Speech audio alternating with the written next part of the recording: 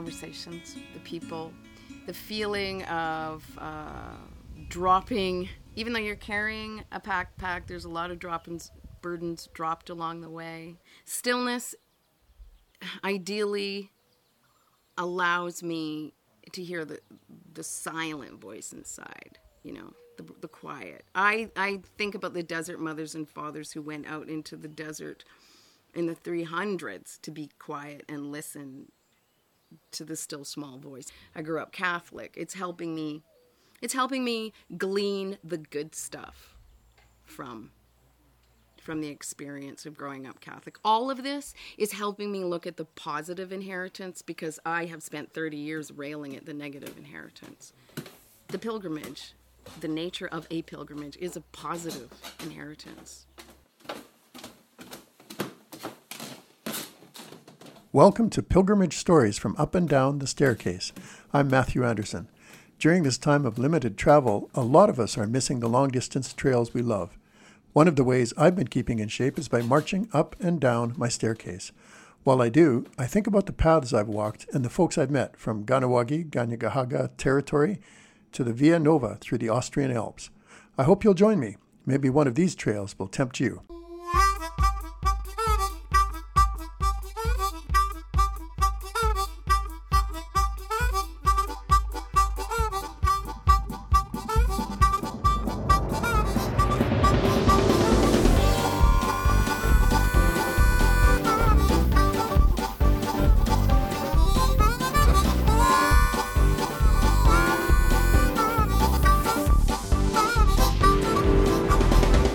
In this episode, we're back on the Traders Road, also known as the Northwest Mounted Police Patrol Trail, or sometimes the Wood Mountain to Cypress Walk on Treaty 4 territory.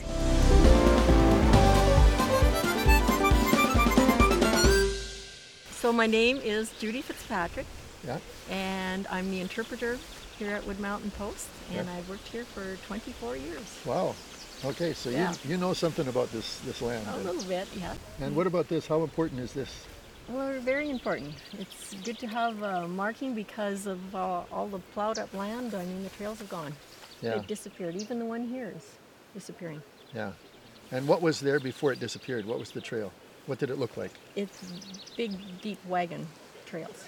I mean, you'll see them as you go. Wagon ruts. Yep.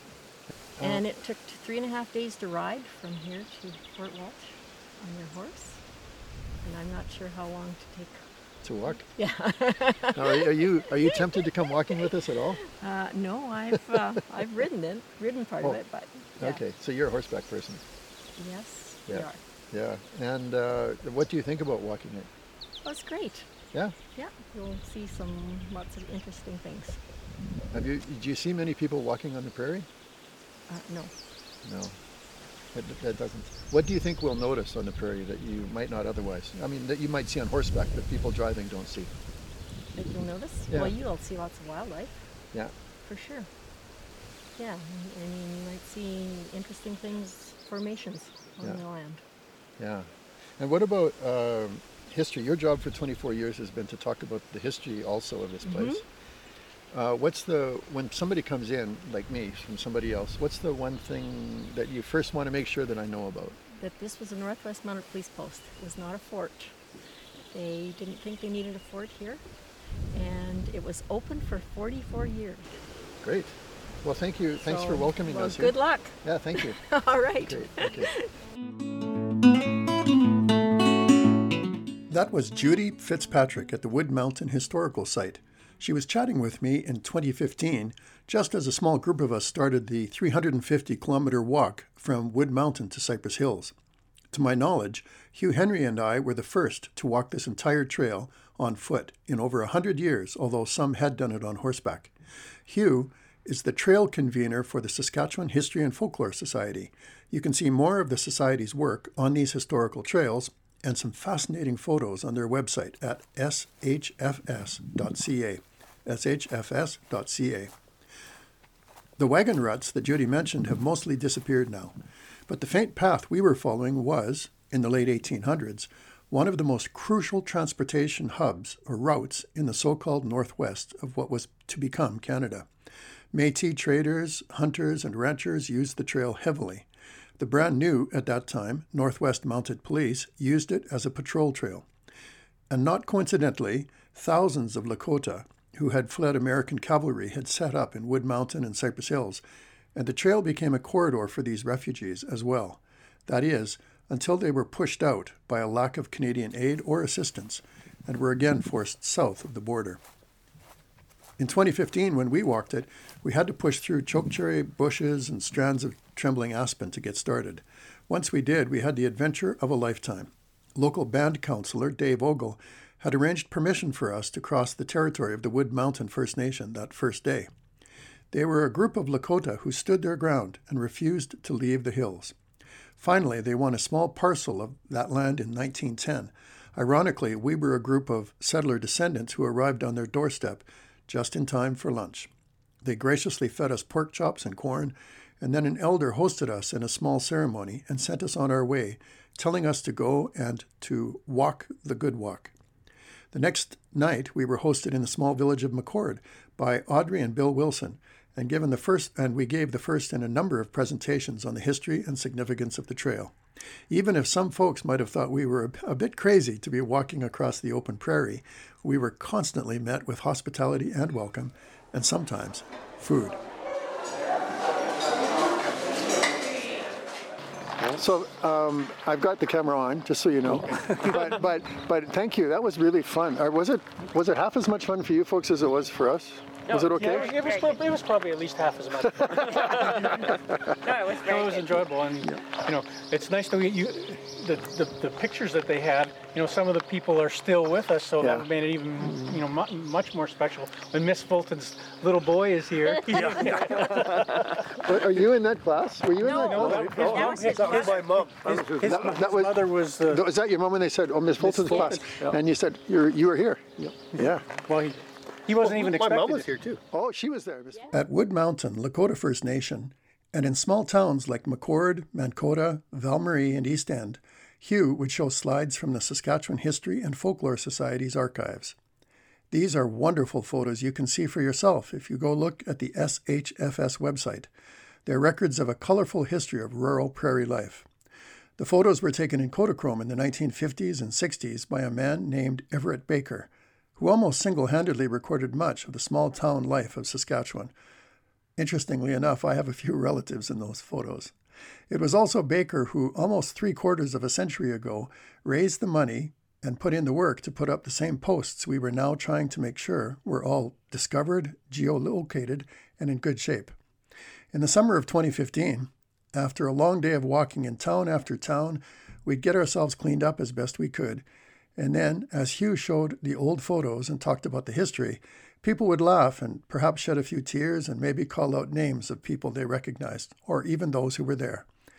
After Hugh finished talking about the settler history, I'd say a few words about the Indigenous peoples' much longer histories on the same land, and why I thought what we were doing was a pilgrimage.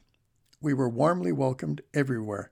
Sometimes, like at McCord, the number of people who came out for the potluck and the presentation actually surpassed the census population of the town. And boy, do they make a good jellied salad in McCord. Once you get south of the Trans-Canada Highway, particularly in the vicinity of Grasslands National Park, Wood Mountain, as well as the Cypress Hills, it's much more rolling, there's grassland.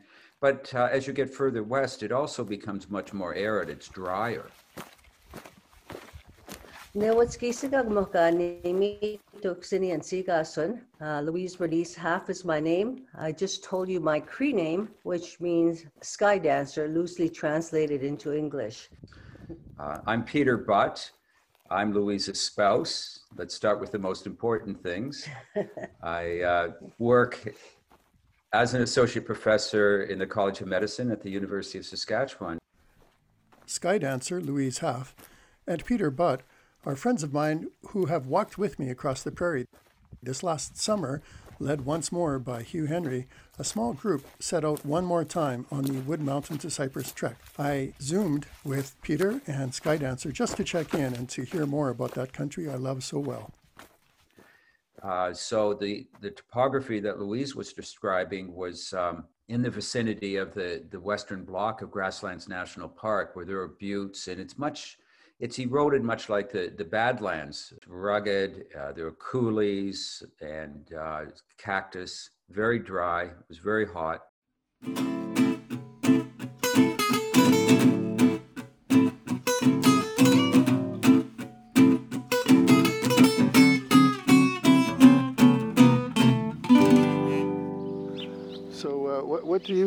What do you folks think about the idea of people walking the Northwest Mounted Police Trail? Oh, I think it's wonderful. You don't think it's just cracked? Mm-hmm. Yeah. No. Oh no. I love history, especially the. Well, when you think of that Sitting Bull was part of the area, if this was part of the United States, there'd be all these millions of tourists that would want to see this. It would, say, all these Americans, oh yeah, we got to see where Sitting Bull's last stand was, or Custer's last stand was, and here Sitting Bull was here, and most people aren't even aware that it happened. Yeah. And traveled back and forth exactly along that route many times. Mm-hmm. Oh, you must have. Yeah, and Walsh did. Walsh would be a hero, and. Like you go to the Black Hills and the stuff they have down there, like Kicking Horse or Charlie or what's the guy? Crazy Horse. Crazy Horse. Mm-hmm. And all, here he had Sitting Bull and there's nothing. It's all commercialized out so much down there. Yeah. It's I don't know. Here's the school Here's teacher. Miss Fulton. Hi, Miss Fulton. That was a long time ago. I want to ask you about walking in a group and the sort of the rhythm or the cadence between sometimes walking on your own and then walking with others in a group, and how the experience was of walking together with others in this particular group in 2020. On the prairie, of course, it's very expansive, and you could have groups, and people can link and join and form. It all depends on how people feel, if they want to engage in this conversation or not. And sometimes you certainly can read intuitively that here's a person that wants some time alone, and one respects that. I have no problem walking alone. I'm so, well, you know what, it's like a writer's life is a lot of isolation, a chosen isolation, imposed isolation. And so I have no problem with that.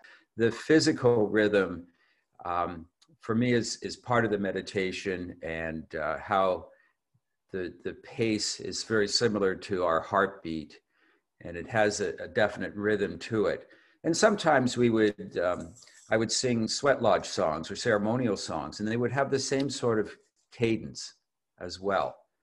And that would be one way of connecting. Of course, there's that opportunity to reflect on not only the beauty of the earth and the sky and the landscape, but also the way everything is connected spiritually. That land in southwest Saskatchewan on Treaty 4 territory, I know it quite well because I grew up there. And one of the remarkable things for me about growing up there was that I had very little contact with Indigenous people, and yet the evidence of their 10,000-year occupation of that territory was all around me. But this isn't about when you talked about the answers, I'm interested in hearing, talk to you. I'm interested in the emptiness of contemporary resurgent Indigenous presence on so much of that land, and yet how it felt to walk it in that kind of a context. Well, I think it's anything but empty. Okay, like in terms of our ancestors, they're always with us. And what I did as I was strolling along was talk to, both my parents are passed and two of my brothers are passed, and my grandparents and henceforth. And I spoke with them the way I would normally wouldn't have the opportunity of speaking with them in real life because of the family dynamics. So I spoke with them that way. And also I spoke to the four ancestors as well that walked this land, and that their very presence, I felt it. I really felt it. I felt actually quite light in my footsteps. For me, I've done a lot of, in the past, vision quests. And so has Peter. And I would come out of my vision quest after 4 days and 4 nights of without food and water, dancing. And that's what it felt like for me. That particular hike, I I was totally high. It was like our first walk 3 years ago. I was higher than a kite for about 3 or 4 days, like just high. Because my late father was a walker. Both my brothers were walkers. My mom was somewhat of a walker. I used to walk with her when we went snaring rabbits. And my grandfather's name is Upstockscoos. Upstockscoos, I understand, loosely translated to mean prairie walker, little prairie walker. So I feel like I was walking with my ancestors and my immediate family. When we walked it in 2015, the first time, Hugh and I were often just the two of us in that first walk. And one of the things that was remarkable to me, because you don't spend a lot of time on the land, was how many rings there were, lodge rings there were on the land. And it was crowded. Like you said, it was crowded with evidence of human habitation. I think the predominant absence of Indigenous people now is an historical blip when you think of it in terms of the age of the land and how it had been occupied for thousands of years, tens of thousands of years by different tribal groups back and forth as they shifted and expanded their territory. But really the absence is because of government policy that moved people out of the Southwest, particularly at around the time of Sitting Bull's excursion north. They didn't want the Cree and the Blackfoot linking up with the Lakota, but also in the development of the reservations, the way they starved people out of the Southwest. And because the Cree were seen as perhaps more challenging, perhaps more assertive, they were dispersed wider. They had smaller reserves that were dispersed further north into the Qu'Appelle Valley, further north in the Saskatchewan River Valley, and away from the border, away from Cypress Hills. What's interesting is that Niikani was the treaty chief that was able to maintain some land in the Cypress Hills and a reserve there. They were able to survive the starvation, and they had starvation camps where people were kept but fed impossibly small amounts of rations to force them onto reserves elsewhere. Now through treaty land entitlement, it's interesting on the map, I noticed that both Ganikanit and maybe Pasqua First Nation or Piapot, one or the others, have taken land on the south side of the Cypress Hills through treaty land entitlement. So there's a reclamation process going on as well.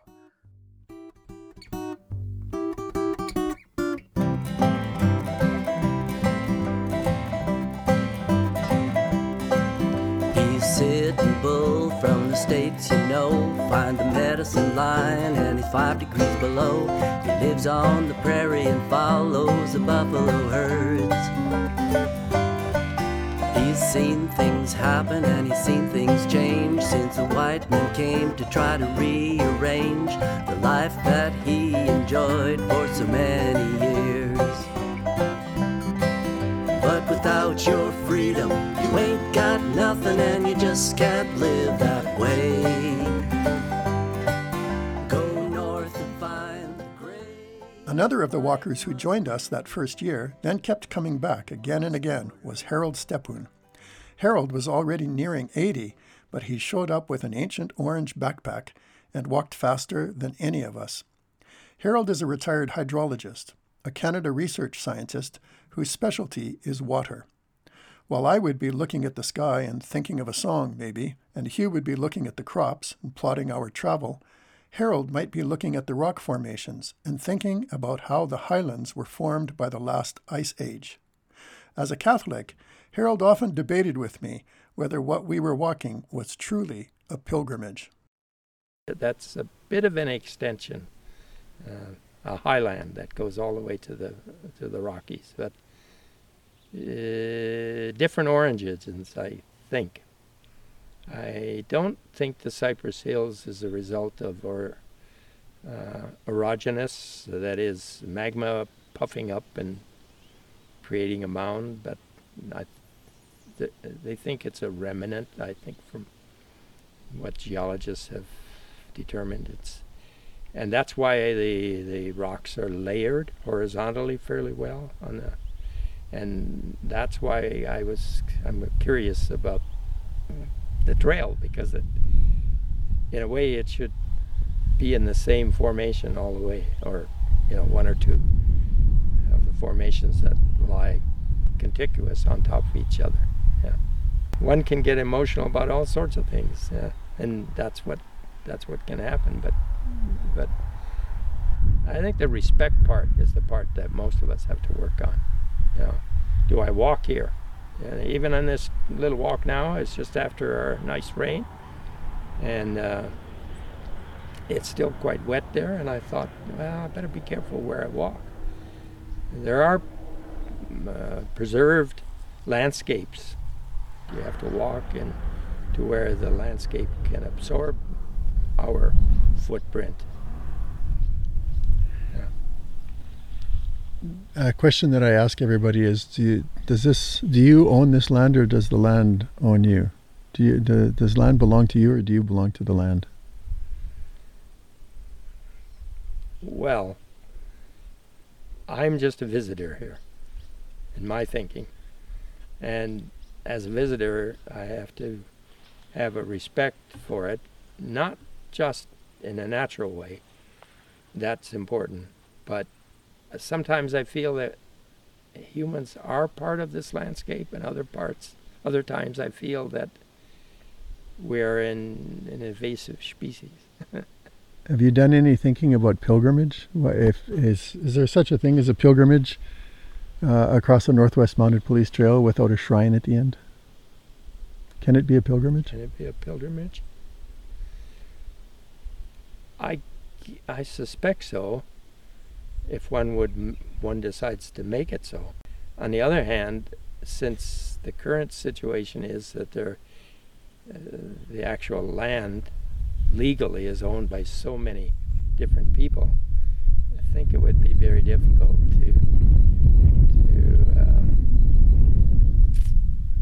to make this pilgrimage and not be aware of all the logistics and all the legalities that are necessary to carry through on it. I'm not sure. Harold has been a constant companion on our prairie pilgrimages ever since 2015. He's amazingly tough, amazingly smart, he's in tune with the land, and he knows the paths almost as well as Hugh.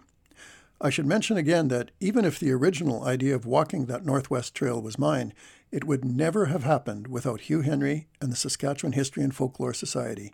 Hugh is the one who arranged with land managers and owners for us to cross, who plotted the course, who arranged for overnight accommodation, who arranged the speaking engagements, and who knew what directions to take. If ever there was any doubt about where we were, it was always best to trust Hugh. And he did always know.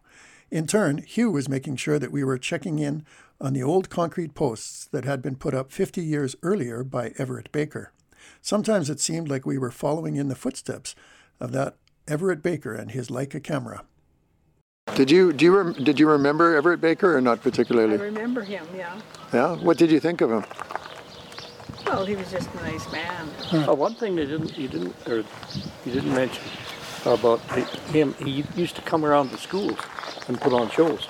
Everett Baker did? Everett Baker did, yeah. He had a little power plant in the trunk of his car, and he'd usually do a newsreel and a little promotion for the wheat pool, and probably a sketch, comedy, and then a short movie to the country schools, which was...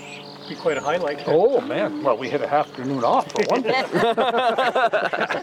Yeah, most of us had never seen a movie. Yeah. You know, I never saw a movie. I don't think until I was 13, 14. Celebrated a harvest being over, and Father took us all to the pit show in Furland. That was quite a treat. Big stuff there. Yeah. Well, like a lot of those pictures were taken before power was put in this area. Yeah. You know, and just like that sod shack. So him coming with a power plant and a movie was power plant was an amazement to us, you know. And when he marked the trail, the Northwest Mounted Police Trail, he came back through again. I mean, he was here many times, many times. As a wheat pool guy, and then later on to mark the trail. And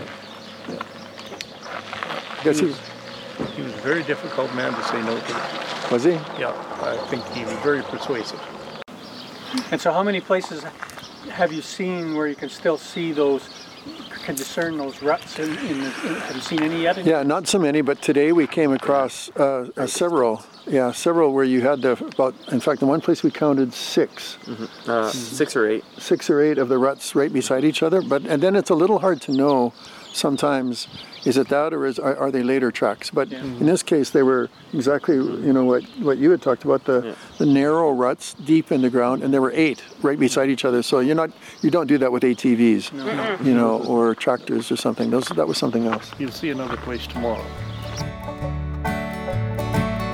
Ain't staying home. Just have to roll. If you'd like to know more about the Northwest Mounted Police Trail or the Traders Road, look for it at www.somethinggrand.ca or check out the website for the Saskatchewan History and Folklore Society. But I'll join the force, and I'll just let the future. In the 1860s, when the Métis were first coming through, there was a Burland, and he had a trading post. Mm-hmm. And the description of his trading post puts it down here on this Wood River. Yeah, that's where that marker is next to the river. They show there's one slide with a marker next to the Wood River. That's on the east side of this road going south of town, 2 miles south. And there's still good ones keep picking up pottery shards and stuff in the field. So we think that's where one of the first trading posts was. And it was a crossing. It was a crossing of the Wood River. We crossed there on the road, so it would have been fairly close to that? No, we haven't got to it yet. Oh, we haven't got to it yet? Yep. No. Oh, okay. No, it's 2 miles south. What time of the day will they get there? Well, I suppose. When did they get How out? far are you? Depends when they start. How far are you from it? How far are you? The journey I was told. In this episode, you've heard the voices of, among others, Judy Fitzpatrick, Audrey and Bill Wilson, Madonna Hamel, Hayden Thomason, Harold Stepun, Hugh Henry, and Thelma Poirier. Thanks to Skydancer and Peter for the interview that continued into this episode, and to Scott Royal for some of his music, as well as to James Anderson for the podcast theme. Some of the music for this episode was taken, with permission, from Stu Tasha's fabulous musical, The Cypress Hills Would Never Be the Same, and Stu is the songwriter. You also heard the wonderful voice of Dave Sisa, a fellow walker, on guitar and lead vocals, Mark Penner on guitar and backup vocals, Eliza Doyle on banjo, and Ed Doyle on the upright bass. Thanks finally to the Concordia University Part-Time Faculty Association, or CUPFA, for partially funding some of the first walk we took years ago and for supporting a part of this podcast.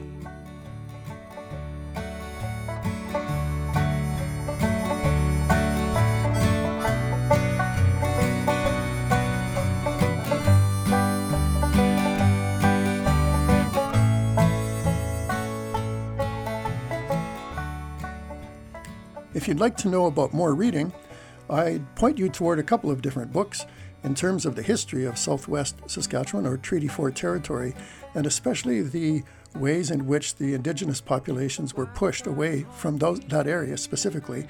Check out Jim Daschuk's book, Clearing the Plains: Disease, Politics of Starvation, and the Loss of Aboriginal Life. It's a fantastic book, and it will really open your eyes. Another book that I would recommend by an Indigenous author is Bob Joseph's 21 Things You Didn't Know About the Indian Act, or finally Eva Mackey's book Unsettled Expectations.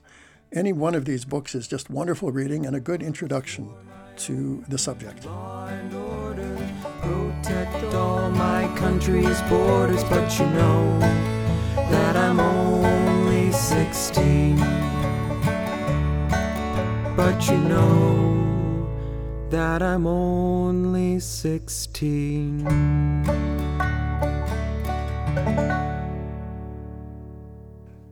There's lots of audio and video I took on that first walk that I'm still digging into now. Here's one. After a long day of trekking, Madonna, who started out this episode for us, found me sitting on a boulder under some poplars, digging burrs out of my boots. I'll end this episode with a bit of that conversation. Here she and I are, in 2015, 2/3 of the way through the 350-kilometer walk. I'm Matthew Anderson, the Staircase Pilgrim, and I look forward to seeing you next episode of Pilgrimage Stories from Up and Down the Staircase. Bye for now. The singer and drummer on the Nakota Honor Song you're about to hear is friend of the trail, Joseph Naitauhau. All right, filming now. So, just You're on. Talk about your feet. Well, it's the end of, I don't know how many, 15 miles today. Mm-hmm. And the feet after, and probably now, at this point, we're about 2/3 of the way through the walk from Wood Mountain to Cypress Hills to Fort Walsh. So which means we've walked about well over 200 kilometers now. And my feet are showing a little bit of that stress and strain. I'm a firm believer in duct tape. And so I've got various bits and pieces of, there was a piece of speargrass that went in the top and got lodged. And if you put duct tape on top of it, eventually it'll pull it out, I think. The body will reject it and pull it out. And then now we're getting into the Frenchman River Valley, and that's up and down. And when you're down on the flat, often you're going through pasture, and it might be thick grass, it might be, who knows what you're walking through. You're walking through clover, you're walking through all kinds of things. A flock? A flock of sheep today, yes. There was a flock of sheep today, and I thought they would be I've walked through sheep, lots of sheep in Norway and England, and they just kind of go around you. They don't necessarily like you, but they move around you. But today they seemed to think that we were herding them. And so there were a couple hundred, or 100 anyway. And they started sort of bolting. And then they were following us through a fence, and this is not a good thing. You've had quite a day for other discoveries too. In and around the sites of the markers, there was an effigy. Yes, that's right. In fact, that was one of the most beautiful spots on the walk today. We've had beautiful spots and beautiful sights so often. I'm remembering a couple of days ago when there was a white-tailed deer, a male buck with horns, and he was jumping through an alfalfa field. And you had that sort of tawny skin and the beautiful horn, and the light was coming in on the side and through that field of yellow and gold, and it was just beautiful, stunning. And today, in the middle of the sun, we had one of those kind of moments. We approached the Frenchman. We were kind of following along the Frenchman River in the valley bottom.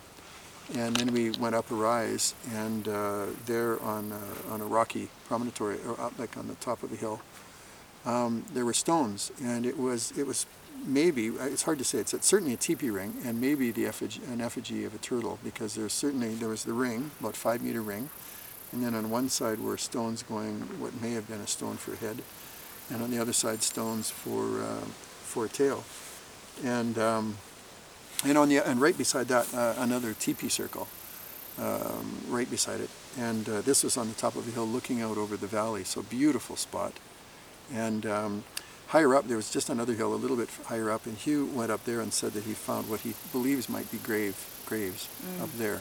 So clearly this was an inhabited site, and very, very, it's a beautiful site looking out over the valley, and down below you've got the Frenchman and the cut banks on the either side of the Frenchman, and an area that would have been good for swimming. Even today it would have been, I wanted to go swimming today. It was so hot. I thought, just to put my feet in at least.